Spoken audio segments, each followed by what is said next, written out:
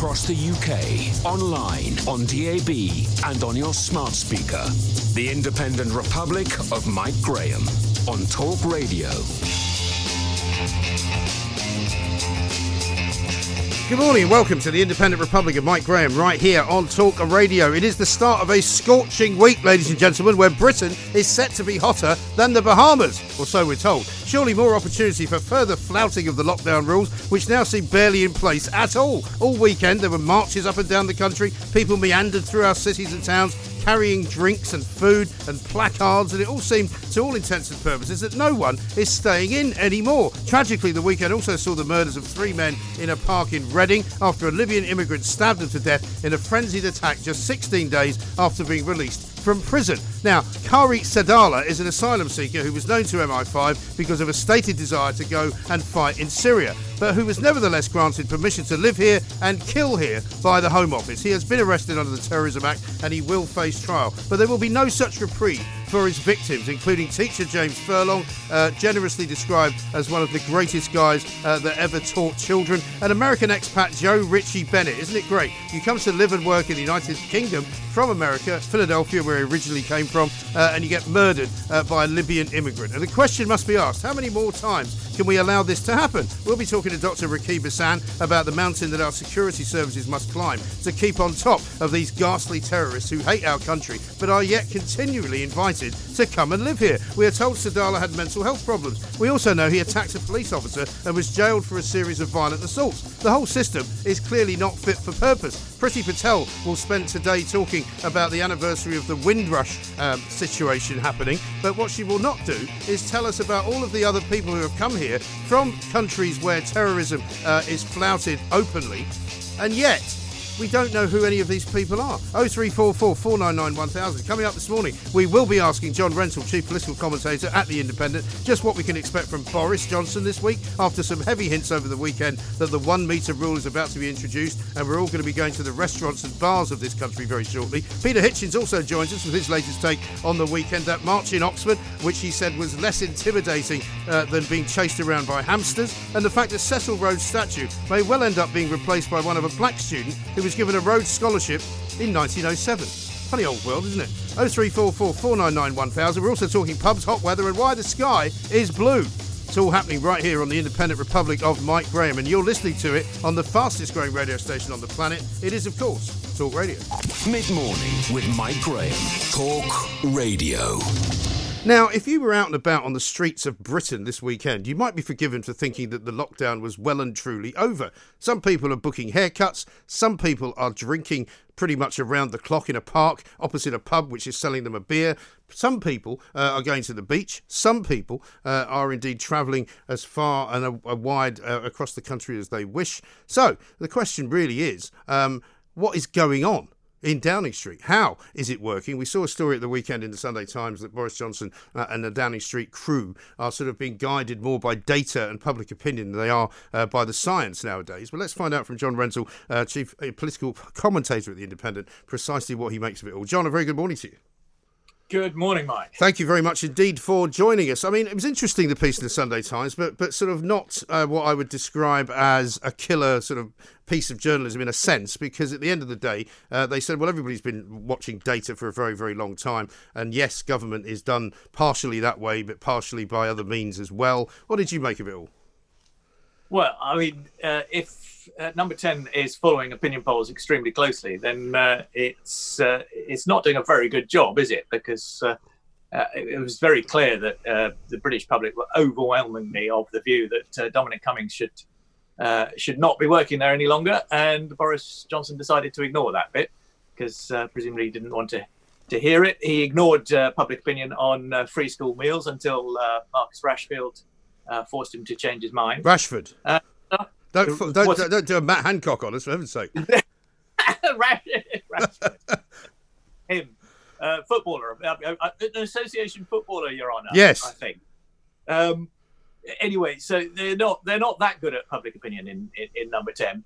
And actually, public opinion is opposed to reducing the 2 metre rule, but they're going to go ahead with it because, and quite rightly in my view, because I think the economy is more important than than taking an ultra precautionary view of social distancing. But I think you've just very adequately kind of illustrated the problem with following public opinion, and that is it depends who you ask, and it depends which public opinion poll you look at. I mean, I saw one that was published in The National over the weekend in which they apparently claimed that more and more people than ever want independence for Scotland. But once you started reading through the actual poll and the fact that they'd removed the don't knows, the fact that they'd moved some other numbers around and they'd come up with this particular conclusion because it was what suited them and it was the conclusion they wanted, you can pretty much do whatever you want with it. Well, I'm not sure that's fair. I do think the situation in Scotland is extremely worrying. I think support for independence is increasing and ought to be diminished. But it's very, very difficult to see how those of us who support the United Kingdom can reverse that tide.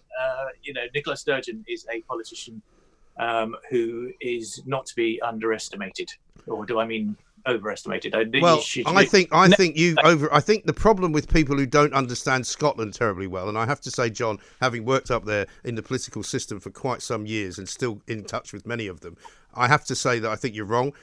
Outside of Scotland, the impression is that Nicola Sturgeon is a genius. Inside of Scotland, that is not at all the impression that is given. Very popular up there, No, Mike. she's not. Actually, no, John, she's not. And if she had a referendum tomorrow, she would lose it, and that's why she's not pushing for it, because she knows that. Well, I hope you're right. But I don't think you are. Yeah, well, you can disagree with me if you like, but I've never been wrong yet on this show, and you have. So your record stands for itself. But let's talk about Boris Johnson this week, because with each coming week, he seems to face a fresh challenge. We saw at the weekend that there's lots of people saying this U-turning business has to stop, because apart from anything else, what it does is create a kind of sense of confusion amongst Tory MPs who are not sure what the party stands for anymore. And it looks at the moment as though if you stand up to it for long enough and ask something to be done for long enough, it eventually gets done. No, I think that's nonsense. I mean, the only problem with U-turns is not doing them quickly enough. I mean, that free school meals business, the vouchers for food over the summer, should have been. He should have given in straight away, because it was obvious which way opinion was going on there. Well, why should he?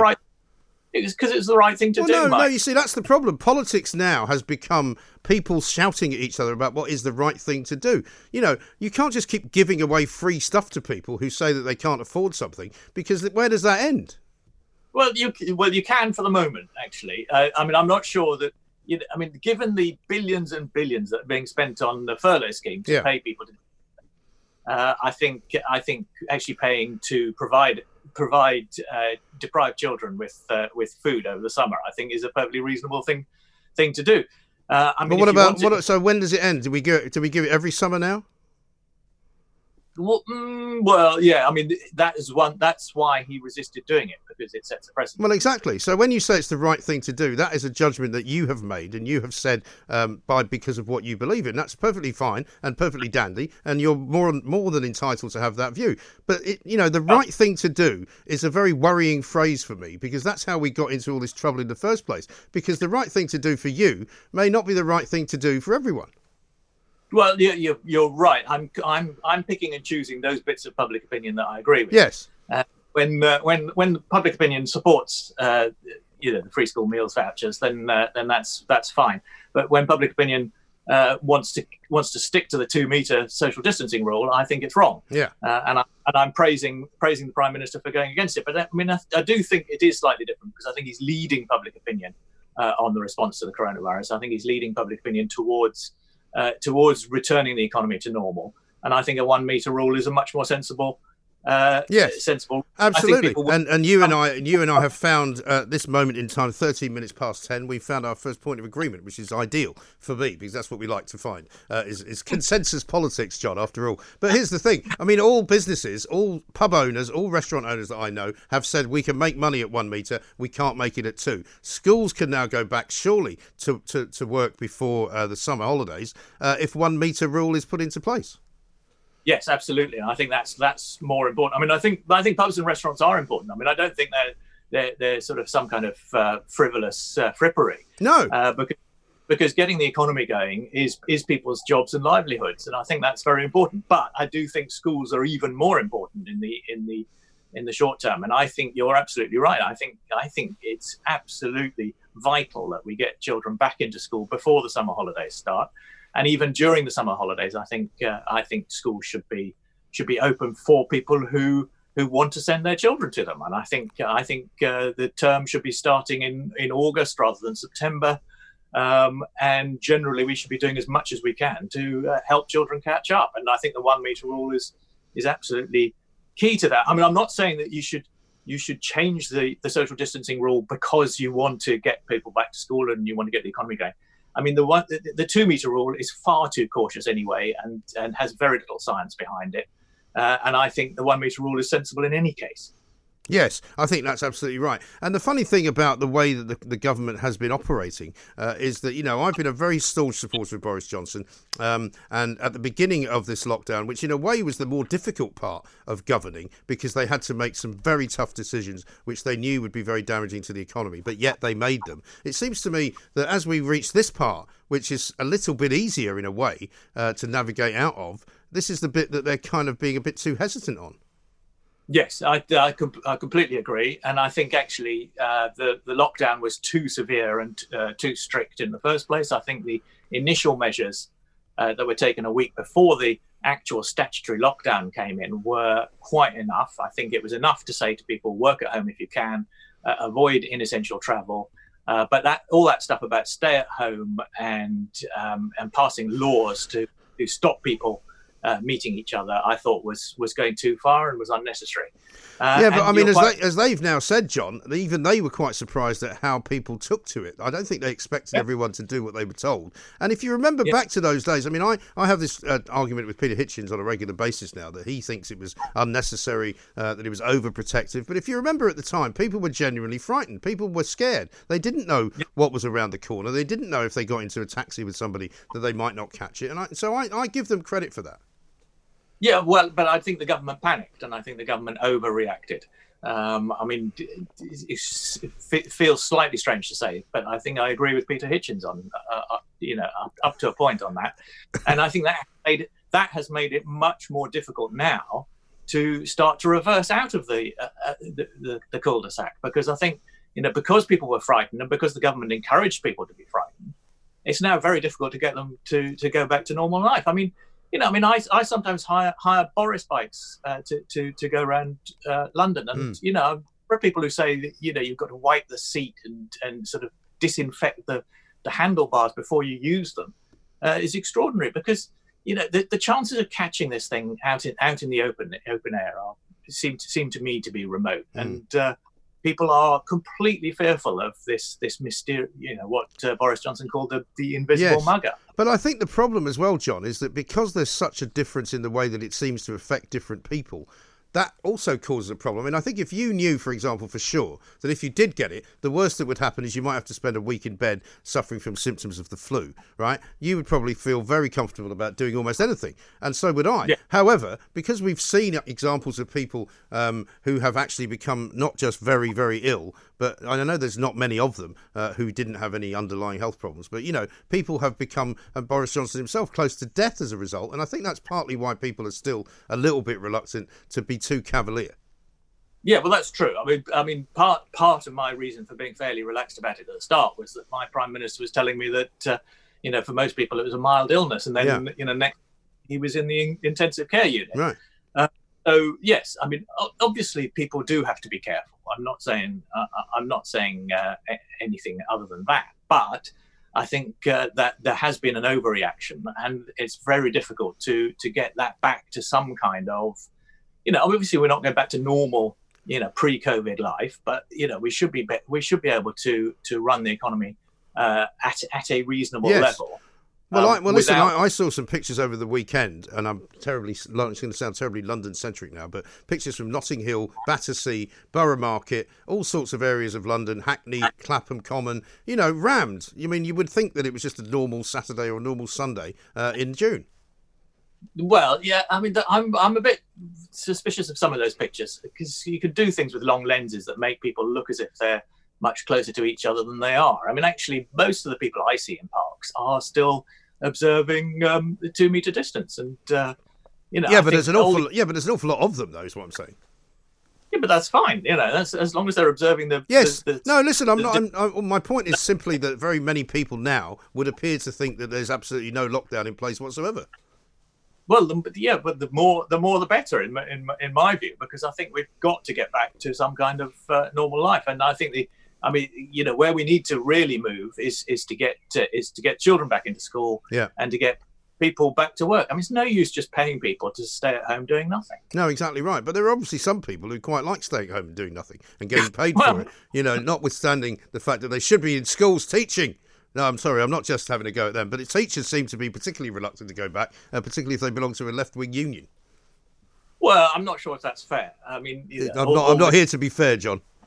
All the individual teachers are very, very dedicated and keen to do what they can to help their students. So, I think unions are there in order to create problems about health and safety. I mean, that is their job, and that's right and proper, actually.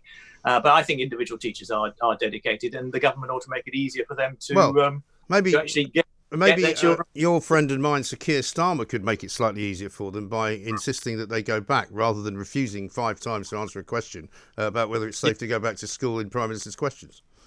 Another point on which we absolutely agree, Mike. Yes, there's nothing like agreement, is there? It makes me feel warm and fuzzy all at the same time. What do you think is likely to happen, though, if Boris continues to run the government in the way that he is running it? Do you buy into this question of backbenchers, particularly sort of ERG backbenchers, 1922 committee backbenchers saying, this is not working anymore for us?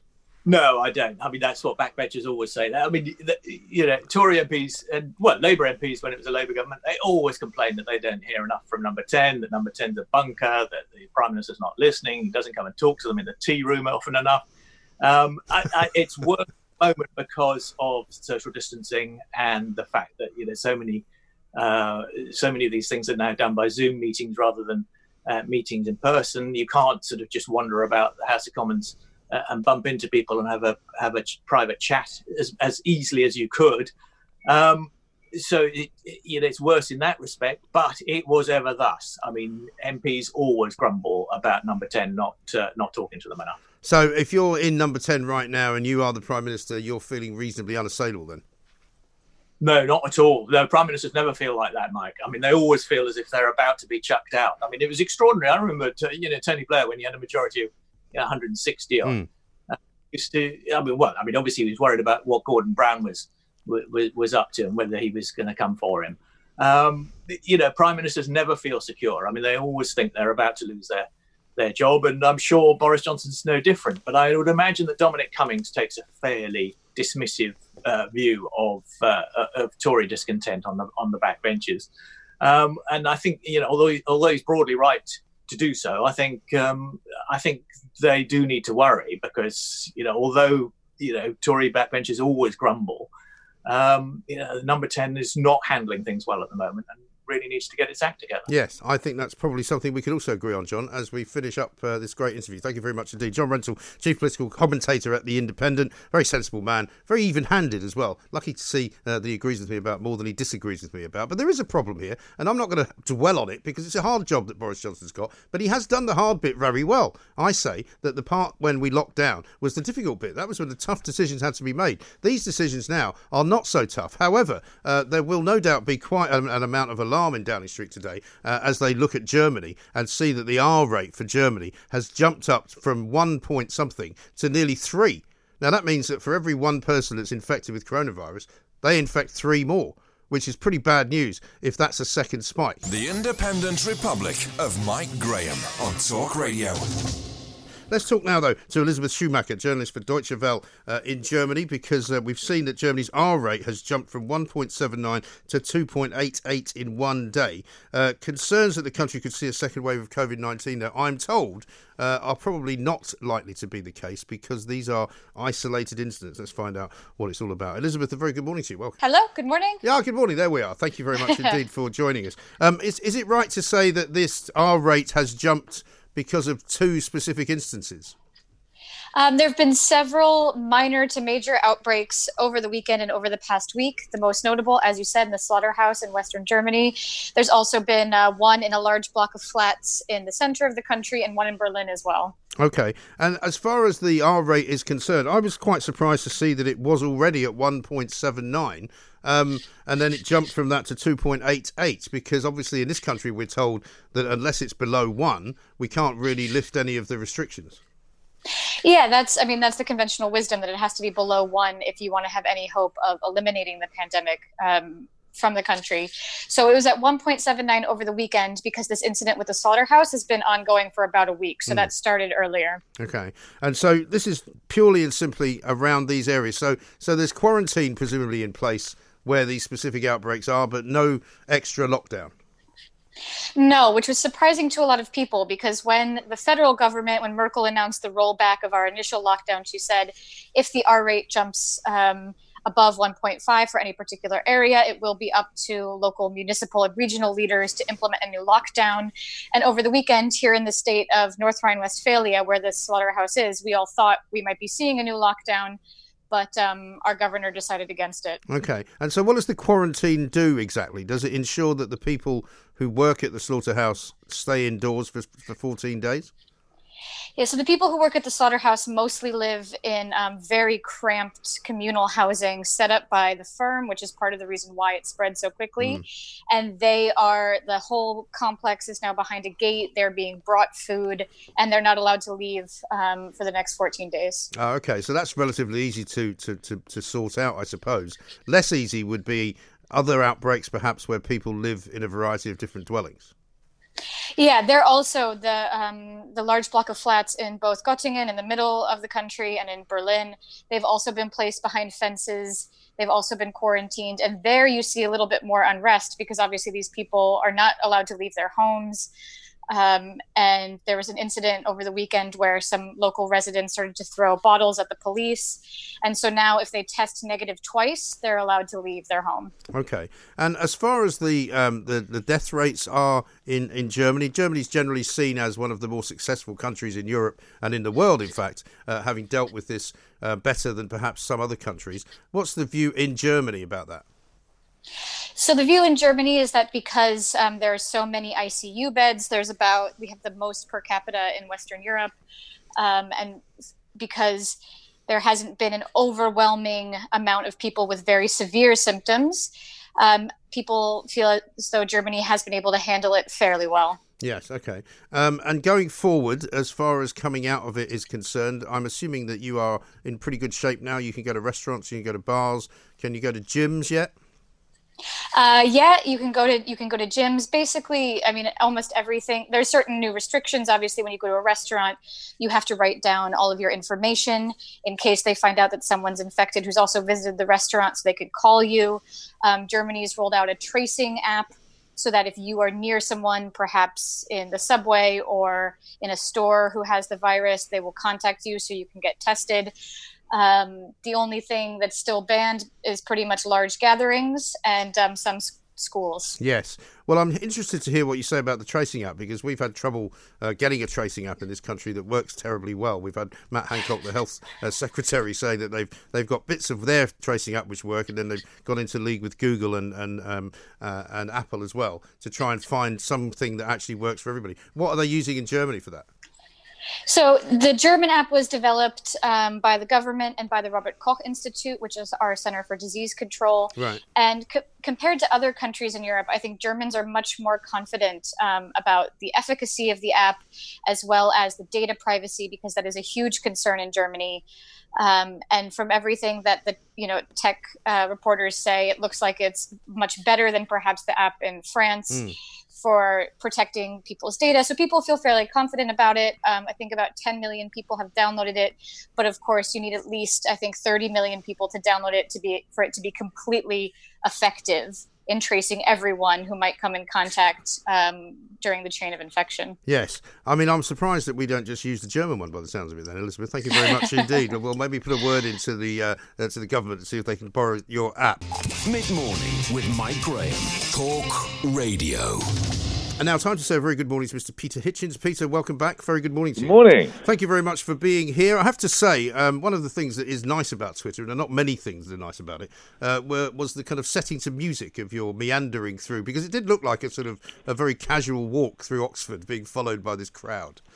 Well, I have to walk casually at my age. I mean, I can, when cowardice gets a grip, I can go quite fast, but that's my sort of normal pace. Yes, well, you did explain that you have been in some rather dangerous situations, to wit, I think Lithuania was one, and East Germany was another. Tell us about those. Well, always either lying on the ground or running away. Don't get me wrong, I'm not one of these war junkie people. Absolutely not a chance of that. No, I was in Lithuania in January 1991, an event almost nobody remembers because it coincided with a major offensive in the First Gulf War. Yeah. But the Lithuanians were trying to get their independence, and the Soviet Union at that time was trying to stop them, and they got quite violent. Yeah. And one particular night they attacked the television station, and I remember quite well lying on the ground, actually face upwards in the dirty snow, saying to the Lithuanians around me, look, the best thing to do under these circumstances is to lie down. They said, we're not lying down. We've been lying down for 60 years. Yeah. We're not doing it anymore. Well, this is it. It was quite frightening. And in East Berlin, there was some demonstration on the Schönhauser Allee before the fall of the wall. And the People's Police got out all their riot gear and started charging. I thought, well, these are people I don't want to meet. Right. So I was amazed at how fast I could go. Absolutely. And this is the thing. I mean, I spent a little bit of time in Bosnia in the mid-90s where proper civil wars are going on. And we have a tendency here to slightly overstate things. And when people talk about, we are being threatened by this violent mob and we are having our freedoms taken away, until you've been to those places where that does actually happen and the requirements and the results of it are so deadly, I think we probably get a little bit carried away. Well, I think sometimes people say, well, what on earth, what business have you got telling us your opinions? Why should anybody care about your opinions more than about anybody else's? And one of the reasons for that is that I've been out. Yes. I've been abroad. I've been into the sort of circumstances we've described, and therefore, however stupid and dismal I may be, I have picked up a certain amount of knowledge which most people don't have, and it's quite useful to me. It is. But still, let's look at what actually did happen, because you were quite rightly going about your business as a citizen of this nation, but also as a journalist. You went to observe day 3 or whatever it was of the Cecil Rhodes demonstration. And I read with some interest yesterday that they're now thinking of replacing Cecil Rhodes' statue with a statue of a black student who went to Oxford on a Cecil Rhodes scholarship in 1907. It seems to me that we've reached kind of Alice in Wonderland status here. Well, it's complicated. I mean, I'm not going to stand bail for Cecil Rhodes, who had a lot of things wrong with him, though many of the things that are said about him are also probably exaggerated too. It's not. For me, I think it's an ugly statue on an ugly building of a complicated man who was a mixture of good and bad, the good mainly being the philanthropy he did later. But I don't want to get involved in that. I think I pretty much knew by the time I went on that demonstration that the college was likely to back down, because that's the way the establishment is at the moment. If they're threatened, they back down. It's the bizarre, almost revolutionary situation in which we are. Yes, in which but your presence, conservative, just goes. But your presence at that demo was what caused the fuss, right? Well, that's one way of putting it. I'd been present at the demonstration for some time. I'd followed them up from the High Street round into St Aldate Street and then along a bit for about, I suppose, half a mile. And I'd been chatting to some of the demonstrators, in most cases in a perfectly friendly fashion. But I think they got bored because the route of the march was too long. Right. And one of them, a guy I'd never seen before, quite older than most of them, very gaunt character, spotted me and started glaring at me, and then he started up this chant. And because we were going around corners at the time, and because the person filming me, who I don't think was a friend of mine, was filming me walking backwards, filming me from the front, it looks much more as if they're coming up behind me than what was actually happening, which was that I was walking on the pavement and they were walking on the road. And it is, how shall I put it? It's a novel experience having people chanting your name in a hostile way quite close to you. Yeah. It must be, because it must be quite unsettling. I mean, you look, as I said, very, very insouciant as you were walking, and I thought, nice of you to say so. Well, yeah. I thought rather stylish actually. But I mean, the funny thing is it must. Although you say you felt more threatened by a group of hamsters, you might. Hamsters could be terrible. I'm sure. Yeah, a gerbil on your finger if it bites you. Terrible. Yeah, goodness. Savaged by a guinea pig is bad too. Yes, but I mean, it must have been unsettling at least. Well, look, I have other experiences that people don't have. I used to go on demonstrations myself when left-wing ideas were actually a good deal less popular than they are now, and when we hadn't won. And we were a lot rowdier. And one of the things I took up station, a place where I got interrogated by one of the marchers, was very close to Rhodes House in Oxford, I thought, which is towards the end of the route of the march. I thought maybe some of them would make a break for it. And I have to say, in my day of demonstrating, that would almost certainly have happened. People would have, but I have a strong suspicion a lot of the marchers didn't even know that Rhodes House, which is the headquarters of the Rhodes Scholarship, was even called Rhodes House or was there. I didn't know they were because they know so little about it. But these marchers were actually much more passive and flaccid than we ever were. Yeah. In my left-wing marching days, I got a quite considerable melee in Grosvenor Square in March 1968, for instance. They were, at one stage, I actually noticed them going up to the police and saying, could the police help them deal with a drunk who was following them around? Yeah. Which is, well, it's sort of middle class. It's very middle class. This revolution. It is middle class, but it's not just that. It's the establishment on parade. It's a sort of religious procession rather than a protest. Yes. And what these things do is they provide the pretext for the left-wing people in places like Oriel College to say, well, look, there's a big protest about this. We want to bring it to an end. Let's make concessions. Same with anybody in Bristol who. In official circles, who might have wanted the Colston statue to come down, they might also have been quite glad to have the pretext of a mob pulling it down and say, well, it's obviously got to go now. Yes. What these things do, what these demonstrations do, is they affirm in the establishment the general move to the left, whereas when we were doing it, we were trying to get people to become left-wing when they weren't, and that's a wholly different thing. And you were genuinely... One of the reasons I wasn't bothered is because I know what demonstrators are like, and that kind of demonstration doesn't frighten me. No, sure. But I guess the next question then is, when does it end? Because I've asked this to people. In fact, I had somebody on a couple of weeks ago from Black Lives Matter, and I said, when do your marches end? What is your aim? And when do you realise that you've reached your aim? And basically he said, well, we'll never reach our aim. We'll continue with this for the rest of time. But I don't agree with that, because I think the middle-class people who were following you around in Oxford have a limited attention span as a result of their upbringing, and they probably will get bored with it, either by the time the summer ends because the weather won't be very nice, or just because they've got something better to do. Well, my theory is different from yours. I think that the government that we have now has pretty much done to itself what John Major did over the exchange rate mechanism in 1992. Yeah. But people don't realise it yet because the economic consequences have yet to kick in. When they do kick in, and when an awful lot of people have lost their jobs, and when life has become a great deal harder for pretty much all of us, then the revenge will come. And this will actually rather illogically probably sweep into power a new Labour government, headed by Keir Starmer, who's... God help us. Well, you may say that, and let us hope that he will, but I think it's very likely, especially, as I say, once a lot of people lose their jobs and associate it with a government which has not distinguished itself. I think you'll agree. Well, I do agree. At this moment in time, I absolutely do agree with you. I still maintain that... Keir Starmer, I have no time for him, but he's managed to distance himself from that. No, I think that's true, but I think it's a sort of a con trick that he's playing on everybody, which was partially exposed last Wednesday in Prime Minister's Questions when he was unable to say what he thought about schools. And I can only assume that he can't say what he thinks because he's going to upset somebody. And he seems to worry about that an awful lot. But I was talking to John Rentoul earlier this morning, Peter, and I'd be interested in what you have to say about this. He said, we were talking about the whole U-turn business with free school meals and all of that, and he said, but it was the right thing to do. And I worry that is now the phrase which we are being governed by. It's the right thing to do. And of course, for one person, the right thing to do is very different from what other people may think. Well, it's true. But what you know when you start, that there are some things against which you cannot argue. And this is what was happening in the late years, again, of John Major, which a lot of this reminds me of, only with knobs on.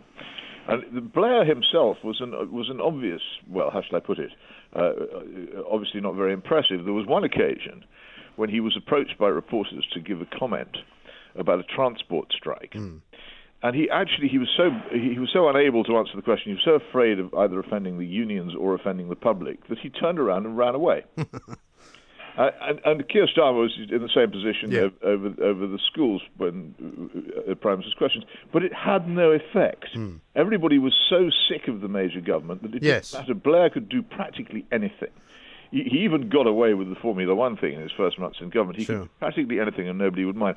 The problem is that the Starmer government, when it comes into office, which I think it will be as free as the air to do what it likes. And a lot of the things that it will do will be to take this country much, much further to the left than it's ever been before. And all the old forces of conservatism that Blair was afraid of, probably wrongly because they were crumbling and feeble at the time he came in, they won't be able to stop it. This will be New Labour on speed. Well, the thing that I would say... That's what I'm really afraid of. The political correctness, the wokeness of government will be hugely magnified. No, it will, no question. But I think one of the reasons why Tony Blair succeeded in the election and got such a landslide was because not only were people fed up with John Major, they were fed up with what was being described really as old-fashioned politics. And when Tony Blair came in, it did seem like a breath of fresh air. It did seem like a new beginning. It almost, until we found out that all those people lining the streets were actually paid to be there, we actually believed it at the time that, here's a young guy with young children in Downing Street, and it was a kind of a Kennedy-esque renaissance, wasn't it? No, you speak for yourself in that. I'm talking about the mood of the nation, Peter. I knew that demonstration was phony as soon as I saw it. Right. I knew you couldn't get into Downing Street without official permission. And I knew all those people waving Union Jacks would much rather be waving red flags anyway. They'd obviously been told what to do. Right. And I'd known Blair since before he was famous. And I knew what manner of person he was. So, but it was useless. My usual Cassandra role of saying to people, no, honestly, please, it's all the time. Do you get tired of this? Do it. I do get tired of it because if only anybody had paid attention to me, we would actually now be a lot better off. Yes. Well, Nick Timothy's actually written an interesting piece. In the end, I used to make myself unhappy by thinking, well, if only I could have some impact. And people always accuse me of standing on the sidelines, whatever they are. But I really, really tried. To have a political impact. And I found out that most people actually aren't interested. And I now just enjoy myself taking the mickey out of it all. Yes, I think that's by far and away a more sensible attitude to have. But it's not. It's a terrible shame. I wish I could insert myself in some way into mainstream politics and have some impact. But I've tried, and I know it's not possible. So all I can do is stand by and laugh at it and hope that I will die before they come and throw me into prison. Yes, well, or before they stop you from actually writing what you want to write. It's not. I don't rule that. I don't rule that out. I think those days may be coming, and this is the problem. They're not. My indictments have already been drawn up. I've seen them at various student occasions. The distorted and selective quotations from my writings going back for 20 years. Right. I know what form my show trial will take if it ever comes. Yes. Now, I'm no fan of Nick Timothy, but he's written a piece in the Telegraph today saying the Conservatives can never win the culture wars while Blair and Brown's legacy remains intact. Do you think that the Blair-Brown years have kind of planted these sleepers in the culture of this country, which are never going to move? I think it was a huge revolution. And people expect revolution still. They expect barricades in the streets and broken bodies lying like broken dolls in the street corner and pools of smoke hanging over the city. Revolutions are not conducted like that anymore, and I think they conducted a very smooth, hugely effective revolution in the culture, in the establishment, in the legal system, in everything. And they changed the country in ways which it would probably take centuries to reverse. And I think we've been through that now, and now comes the next stage. Yes. And oddly enough, the thing that triggered it was the Johnson government's crazy decision, a beautiful, wonderfully, brilliantly written and savage article in the Mail on Sunday by Jonathan Sumption yesterday, sums this up beautifully, was the wholly mistaken panic decision by the Johnson government to close the country down, which opened the way for this. It's almost like the decision that the Tsar of all the Russias made to mobilize his army in 1914. That was the end. It was an irreversible decision which destroyed him. And the one thing which Johnson did, which has brought to an end any last trace of conservatism in this country, was that. So are we now destined to have a sort of rudderless government for the next 4 years? Because it appears a bit rudderless. I don't think it'll last that long. I don't think it'll last. I think again, you mustn't underestimate the scale of the economic problems which we've imposed on ourselves. I don't think this government can last that long with once the unemployment and all the other things, the raids on savings and the increases in taxation, the falls in standard of living, and the sheer misery of trying to live endlessly with these stupid rules. Once all that kicks in, I don't think this government can survive. But you see, the rules are now being the rules are now being almost universally ignored, aren't they? Well, not you can't if you're in the hospitality industry, or if you're in a shop, or if you're a hairdresser, because you're open not just to prosecution but to lawsuits, and this is the big problem. My offices can't easily reopen. Well, I take the view now that since you can now march, despite the fact that a new law was made last week which prohibited such activity of more than 6 people, when the police start to say things like, please stay at home, but if you feel compelled to march, then please try and stay safe. I mean, it's anarchy to me, isn't it? Well, you'd think so, wouldn't you? But I wonder how in practice it will work. As I say, the danger comes mainly from the lawsuit culture and the unwillingness of insurers to insure people to do things which were previously normal. Insurance is a huge problem now, thanks to Mrs. Thatcher's legalisation of ambulance chasing lawyers. But the other thing I have to mention is what is going to happen when this country actually leaves the European Union. It's a hugely neglected subject now.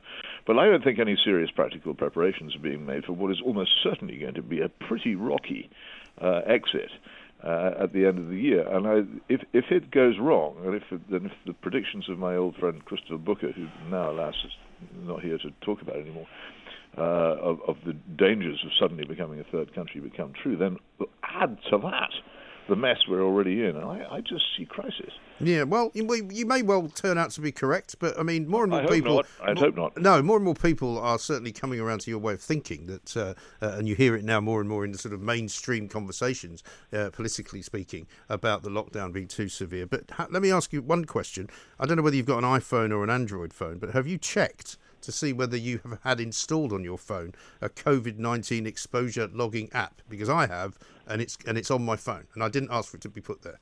Really good heavens, no, I haven't checked. Have you got an iPhone? I think it's an iPhone. I pay so little attention to it, I don't really know what it is. All right. Well, if you go into the settings, and you go into the privacy settings, and you go into the health settings after that, if it's there, you will see it. Settings, privacy, health. Well, I'll look. Yeah. You don't want me to do it now on air, do you? Well, you can if you want, but I mean, knowing my phone confidence, we probably just hear me going. No, but I mean, it's quite. I mean, even flatter of the thing falling to the ground. Let's do it later. But it's a very worrying, and I've got lots of people.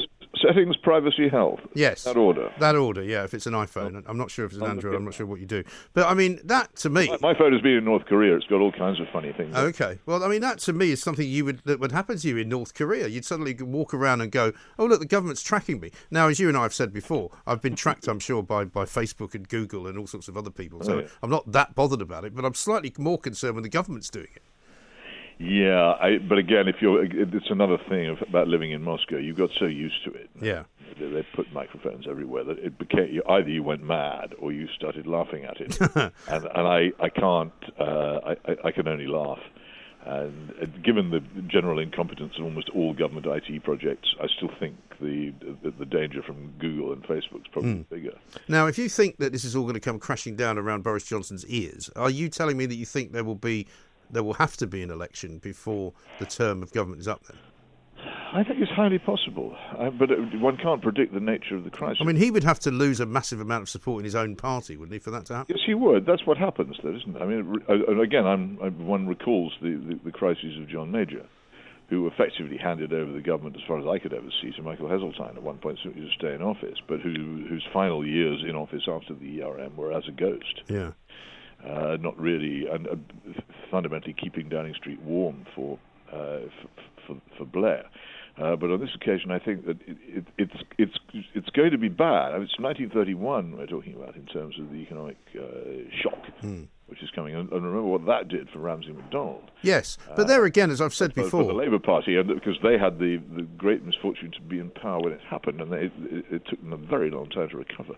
But I think the other thing, which I will still cling on to until such time as it's ripped from my grip, is the fact that they can't allow the economy to collapse completely. The rest of the world is in the same boat, more or less, and it may well be that some will not be as badly affected as our economy, but most of them are. Most people who rely on tourism have got absolutely no tourism going on at all, and the government and the world's economy cannot afford to be allowed to collapse, I don't think. So that's kind of what I'm hoping will end up as the case.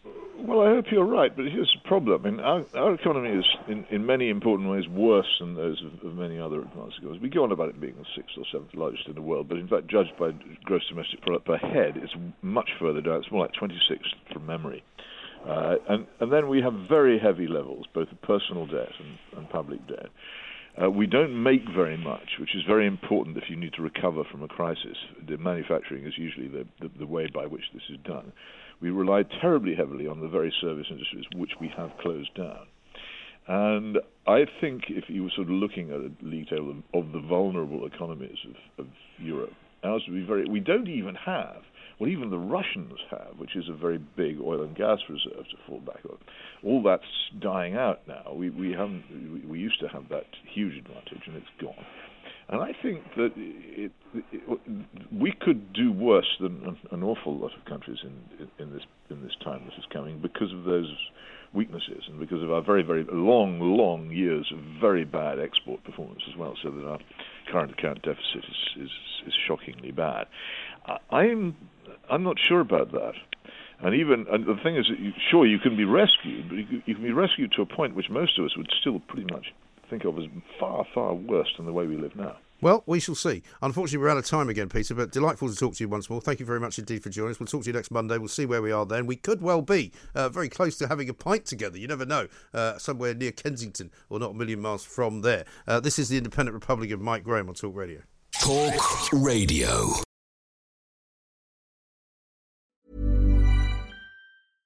Hey, I'm Ryan Reynolds. At Mint Mobile, we like to do the opposite of what Big Wireless does. They charge you a lot. We charge you a little. So naturally, when they announced they'd be raising their prices due to inflation, we decided to deflate our prices due to not hating you. That's right. We're cutting the price of Mint Unlimited from $30 a month to just $15 a month. Give it a try at mintmobile.com/switch. $45 up front for 3 months plus taxes and fees. Promo rate for new customers for limited time. Unlimited more than 40 gigabytes per month. Slows full terms at mintmobile.com.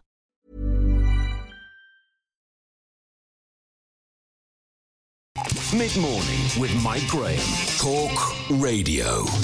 So stories on the front page of most of the papers today. The Times says pubs, bars and restaurants will have to take the names and contact details of customers before they are allowed in, plans being drawn up for the next stage of lifting Britain's lockdown. Now, that sounds complicated, but I guess it might not be quite as complicated as you think, depending upon whether the pub is a local or whether the pub is actually a busy pub in, say, the centre of a city. Let's talk, though, now to Ian Cass, Managing Director of Forum of British Pubs, to see what he makes of it all. Ian, a very good afternoon to you. Welcome. Thank you very much, Mike. Nice to speak to you. Yeah, well, nice to speak to you on the occasion of some good news as well, because you must have been champing at the bit for some time to try and get your businesses back open again. How important is this manoeuvre by the government, and will it work? Yes, it would. We all want the pubs to reopen, and most of our members at the Forum of British Pubs feel that way. But there's a few difficulties with it, as you would expect, Mike. First of all, the 4th of July is being mentioned as an opening date, but that's not official. Nobody's confirming that at base or government. They're saying maybe we'd like to do it, but we're not sure. The pubs themselves, you mentioned it earlier, it depends on the size of your pub, how easy it's going to be to reopen. If you're a tiny little pub with no beer garden in a city centre with a couple of small rooms, you compare that to one of the larger operations, really big pub. Yeah. And there's supposed to be a set of guidelines that were coming out on the 13th of June. Well, nobody's seen those guidelines yet from the hospitality industry. So how do we know that we can open safely? How do you do a risk assessment if you haven't got the guidelines? And then, of course, you've got the pub companies who are very, very keen to reopen, mainly because it means they can start taking rent again. And so they're ringing publicans at the moment telling them that they need to be placing orders. There's a few companies at the moment. I spoke to a landlord this morning who's been told he needs to place his order by tomorrow, and the order could be with him on Thursday. Right. So it's a bit of a shambles at the moment, to be fair, Mike. You surprise me, Ian. I mean, surely not a shambles, heaven's sake. But I mean, what about the practicalities of things like an app? The practicalities of taking lists of names. I mean, again, as I said, I suppose it depends on the sort of pub you're talking about. I mean, absolutely.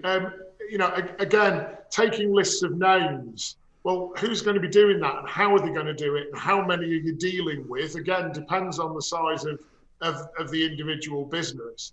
I don't know about you, but we're based in rural Cheshire, and there's a number of the pubs around here. You'd struggle to get any Wi-Fi signal anywhere near those pubs. So how's an app going to work? You'd be sitting in the beer garden waiting for your beer for an awful long time if that was the case. Right.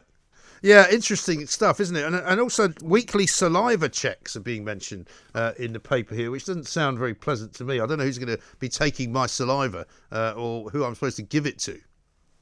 Well, I mean, we're supposed to be the hospitality industry, a social experience, and if you ruin that, I mean, there's going to be a question about who's going to go to the pubs anyway. The idea that they shut everything down at the click of a switch. And we were closed down on the 20th. This gradual reopening, but there's going to be a lot of pubs that can't reopen viably. Those that rely on maybe a lot of pensioners and vulnerable people going in at lunchtime. If they're still protecting themselves, they're not exactly going to be rushing to the pub. So for me, every publican will know whether he can open his pub, first of all, safely, and it's got to be safe for his staff and his customers.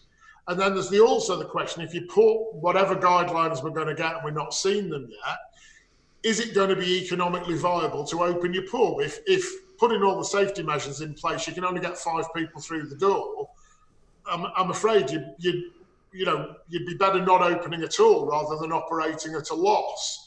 So until we know what the guidelines we're working at, I know, again, you mentioned earlier this 2 metre to 1 metre rule. One of the suspicions is that they've taken the time in getting this guidance out because they've been deciding what to do with that. But that 1 metre change could make a huge difference to a pub who's trying to plan for reopening. If it's 2 metres, they can't do it safely and economically viably. 1 metre, it might be possible. So we need that information, and nobody's got it if we are going to open on the 4th of July. That's getting awfully close to put a lot of those things in place, Mike. Yes, well, we're hearing, and very strong hints anyway, coming out of Downing Street, that tomorrow will be the day that announcement is made, that 2 metres goes down to 1 metre, and then presumably an awful lot of things will happen. We had a restaurateur on the show last Friday, James Chiavarini from Il Portico in London, who basically said, look, we can't afford to wait around anymore. We're going to open on July the 4th no matter what. We're making preparations now. We're getting people in to do the work when we're going to order food in. So there is a certain frustration, I think, out there, isn't there, in the hospitality business?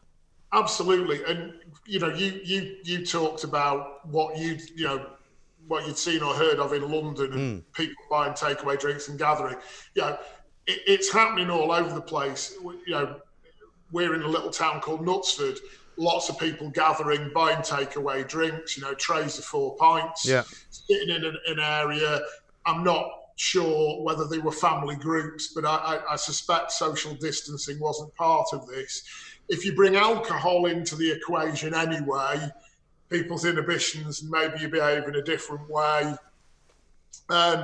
It's extremely difficult to put absolutes on what you can do, but I hope whatever happens tomorrow, they're going to get this guidance out to publicans as quickly as possible so that they can make an informed decision about whether it's safe and viable to open that pub. Because without that, we're all guessing. Yeah, we're all guessing at what could happen. And also, how important is it for pubs to be able to provide food? Because I've been told, I'm pretty sure in the past by publicans, that the margins on drink and on alcohol are not great, and they don't make a great deal of money on actually selling the booze. But where they do make the money is on selling the food, and obviously that's a very different conversation, isn't it? It is. I mean, it depends on. I mean, the other thing is we've talked about size as making a difference.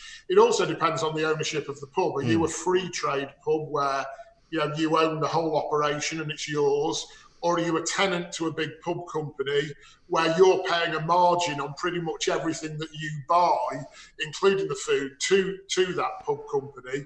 So your margins are very tight, and I think it's very different. I mean, this is a personal opinion, but unless it's a one-person kitchen, how do you socially distance in a kitchen where you're moving around, preparing food, passing it to people to take out? That whole food operation is going to be a nightmare in its own right. And if an awful lot of pubs, as you say, rely on not just the wet sales, the drink that's going through, but the food as well. And if you can't effectively serve food in a safe manner, that's going to be a huge issue as well. Sure. And without wishing to become slightly obsessed about it, I mean, one of the things that people moan about a lot at the moment is that you can go and get a takeaway drink from a pub, sit in a park, but there's no toilets open. No, absolutely. And they wonder about the problem. I mean, taking it a little bit broader, I've got a friend who's a policeman in Manchester, and they've been dealing with these huge informal, formal gatherings of people. They're getting together. Right. They want to be out socialised. It's one thing policing the pubs, but a load of people meeting in a park, 100 plus people, and how do they deal with that? So there's a load of problems as well, that people do seem a bit sick of it. They do want to get out and get together and meet friends. They're doing it regardless, and we're getting some quite nasty situations where there's been issues around those gatherings. So it is quite a wide issue, not just the pubs themselves. Yes. Personally, I'd like to see the pubs open in a safe manner. I think that's absolutely right, because there is a certain kind of cavalier attitude out there at the moment where people, I mean, the one thing that the Brits are always going to be doing is drinking. No matter where you find a group of British people, they're usually clutching a pint of beer. And, looking at some of the pictures from yesterday and Saturday, there's pictures here from the Waterman's Arms down in Barnes, right on the river, which I know well. There's literally dozens of people, and they're all just standing next to each other by the river, drinking the booze that they've bought in the pub. And, I mean, it's as if it's a normal Sunday to me in the summer. Yeah, there's a big managed house up near us, and the front of it was just full of people yesterday. And I thought, God, they've reopened. Yeah, they were buying takeaway drink from a place up the road, buying the point and sitting in the outside area outside the pub. But if you're looking, from where I was, you thought the pub was open. Yeah, the number of people that were gathering there drinking. So, yeah, without that guidance, we're all a bit hamstrung, and the sooner we've got that, we can start talking to publicans about how they can open in a safe manner. But without that, we really do have a problem. Yeah. Final question, Ian. I've got a tweet here from someone who says lots of people interested in when pubs are going to reopen, but since 2001, the number of pubs in this country has actually halved. According to a report in the Telegraph last year, there were 14 pubs a day closing. So, I mean, this situation can't be helping that problem overall. No, the pub industry's got a lot of problems, and that's probably the subject for another programme maybe at some stage. But yeah, pubs have been under pressure. The point that I mentioned about big pub companies taking an awful lot of money out and not leaving the tenants with a lot does cause issues. We had seen a bit of a bounce back in terms of the pubs, but I would argue that there's nothing wrong with the traditional British pub model. There is something wrong with the way some of these larger companies operate them. And this isn't going to help matters. This will make it worse. The industry needs all the help it can get at the moment. And that means government needs to listen, Mike, not to, us as representative organisations do a job, but government needs to get a lot closer to the tenants and the publicans themselves and find out what's really going on out there. And that's what's missing at the moment. They really don't have a grasp on the situation or what's going on, in my opinion. OK, we'll try and get them to listen a bit more, Ian. Thanks very much indeed. Ian Cass there, Managing Director of Forum of British Pubs, saying more information required, please. Timings need to be given out. The government has to be specific. We are being told fairly, I would say, determinedly that Tuesday will be the day that Boris Johnson announces that social distancing is down to 1 metre, which will help an awful lot of pubs, of course, in their preparations to reopen. But they also need to know whether July the 4th is in fact a day that they can hang their hats on and that they can say that's the day we can open, because that is clearly what the pub business actually needs as well. The Independent Republic of Mike Graham on Talk Radio. Let's go now to our homeschooling section, because this is what we do every day at 12:30, just after the news, as we learn something new and we try and bring you some information. So if your children are still home, they're not back at school, and you're wondering what to teach them today, here's your opportunity to get them to gather around the radio, get them to gather around the TV, if necessary, if you're watching it on YouTube, because Dara Patel is with us, Astronomy Education Officer at the Royal Museums, Greenwich. Dara, a very good afternoon to you. Thanks for joining us. And you, it's nice to be here. Yeah, well, now, the question we have for you is, why is the sky blue? But I thought, rather than going straight in on that, why don't we first of all discuss what the sky actually is? Absolutely. And I think you're right. Without going straight into why is the sky blue, we need to know a bit more about our atmosphere and also about light.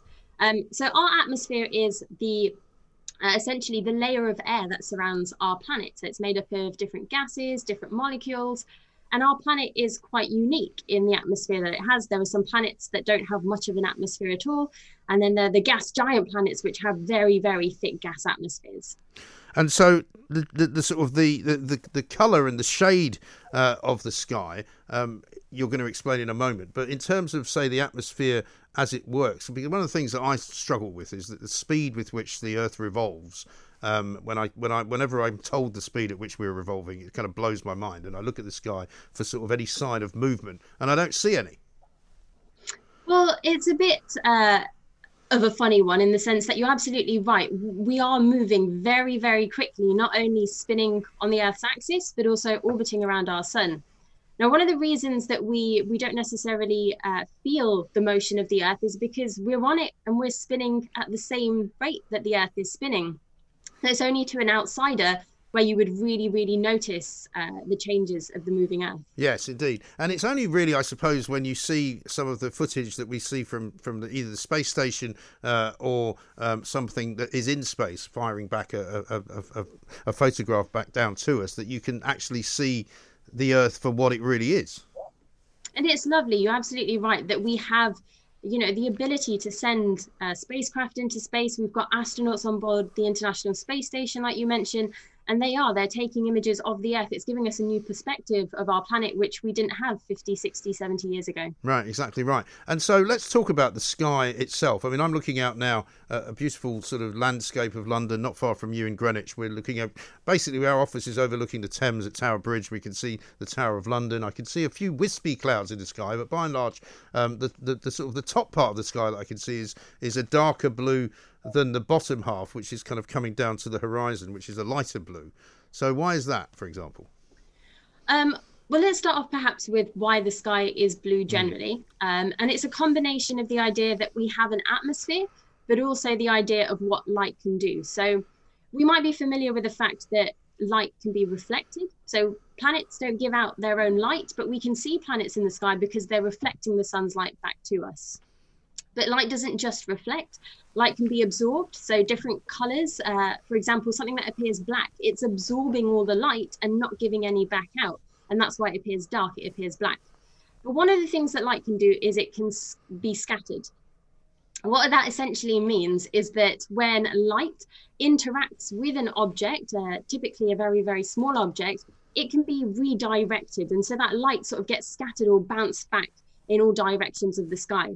Now, we talked about our atmosphere, and it's made of gases and it's made of these small molecules. And what's happening is the sun's light is colliding with those molecules in the air, and it's being scattered by those molecules. And what happens is, because blue light is of a shorter wavelength, blue light actually gets scattered a lot. So we find blue light being redirected all over our sky. Whereas the longer wavelength red light and orange light, it doesn't tend to get scattered as much. And that means that we don't see it being redirected all over our sky. So that's essentially why our sky appears blue.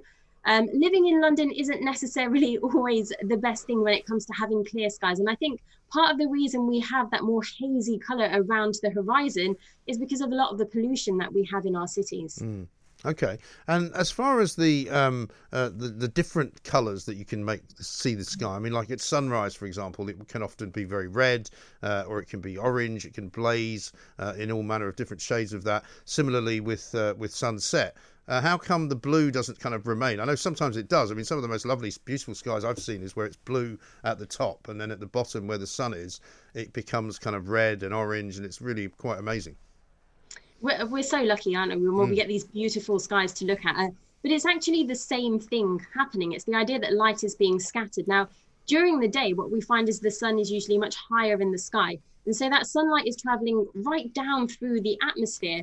And as I mentioned, blue light gets scattered off in most directions, red light less so. Right. But when we get to sunrise and sunset, what's happening is that the sun is much lower in the sky.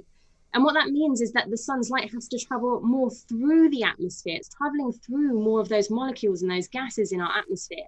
So blue light, you're right, still gets scattered off in all directions.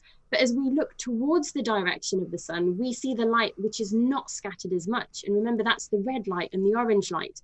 So sometimes we see the blue skies a bit further up, but actually when you're looking towards the sun at sunrise or sunset, you see more of those lovely oranges and red colours. Yeah. And when you see the Northern Lights, which I haven't really seen in their full glory, but I've seen little sort of bits of them up in northern Scotland, not quite as good as you would expect if you were in Iceland or wherever you normally would go to see them. What is that all about? I mean, can you explain that phenomenon just in terms of the light? Absolutely. So another one of the glorious light shows that we have on the Earth. This time it's an effect of our atmosphere, but actually our sun's kind of charged particles rather than necessarily its light. So our sun is a very dynamic place, and our sun blows off this solar wind. It's full of these charged particles which then travel through our solar system. Now those charged particles are affected by the Earth's magnetic field, just like when you've got a magnetic object and it's attracted to a magnet. And what that means is those charged particles from the sun are actually directed to the magnetic poles of the Earth, the North Pole and the South Pole. And when those charged particles knock into the molecules and the gases in our atmosphere, they give those gases energy. Now, those gases don't like to be very energized, and so they give away that energy by emitting light. And the reason we see our aurorae appearing more of the greeny colors is due to the gases that we have in our atmosphere. And that green color is typical of oxygen in our atmosphere. Okay, so it's quite a fascinating situation, isn't it? What about when you're in a plane and you can sometimes see, if you're high enough up, the people in Concorde used to say they could always see it. I've been in planes now which fly at sort of 50,000 feet, and you can see the curvature of the Earth, and that can sometimes change the sky's colour to almost a white rather than a blue. For someone who's never been high enough above the atmosphere to experience that for myself, I think a part of that is your perspective on the Earth. You're so much higher above the Earth's atmosphere that you're not getting that scattering effect as much. You've got to have a very thick atmosphere to be able to have that light scattered. So when you're much further above the thicker part of the atmosphere, you're not going to get so much of that scattering. And instead, what you're probably looking at are the cloudier parts of our sky. Now, can I ask you a very unscientific question, which is, when they say a red sky at night is a shepherd's delight, is there any truth to that? Well, I'm not sure about this. We have lots of astronomical sayings, including once in a blue moon. Now, we know that our moon doesn't actually turn blue, but it's lovely that we've got these sayings to keep us going. Yes, well, we do now. We have blue moons, we have red moons, we have harvest moons, we have more different types of moons than I ever knew when I was growing up. Well, a lot of these moons, like we say, we're giving them names. So lots of the full moons of each month are given a name. So I think the June one is perhaps the strawberry moon. It might be the July one. And it's all about, people in the past, different cultures relating seasonal changes with the full moons of the different months. We do have red moons or blood moons, and actually if anyone is able to view a lunar eclipse, the moon will appear red then, but blue moons, as I mentioned, the moon doesn't actually turn blue at any point, although if we do get our telescopes to take long exposure photographs of the moon, we can build up some of the color in the moon. The moon does appear grey white, but actually it's got deposits of iron oxide, which shows up as kind of an orangey color. And it's also got titanium on its surface, which gives it that kind of bluish hue. But you do need to capture lots and lots of light from the moon to be able to see those colours. And if your children want to be involved in a sort of astronomical viewing, if you want to sort of get a telescope, there are relatives. I mean, I've been involved in this with some of my children. You know, they want a telescope at some point or other in their life, and you buy them one, and then they use it for a while. But I mean, you can now relatively cheaply get a telescope that you can see some quite cool stuff, right? Absolutely. So there are smaller telescopes you can get your hand on. But as someone who kind of got into astronomical observing a little later, I would always suggest starting off progressively. So go out and use your eyes. You can see the moon, but you can also see planets with your eyes. They don't look like much. They look like points of light in the sky. But being able to familiarize yourself first with what sorts of things you find in the sky really helpful. And then even before getting a telescope, grab yourself a pair of binoculars. They still give you a nice wide field of view, so you can actually see a lot more of the sky than you can see through a telescope.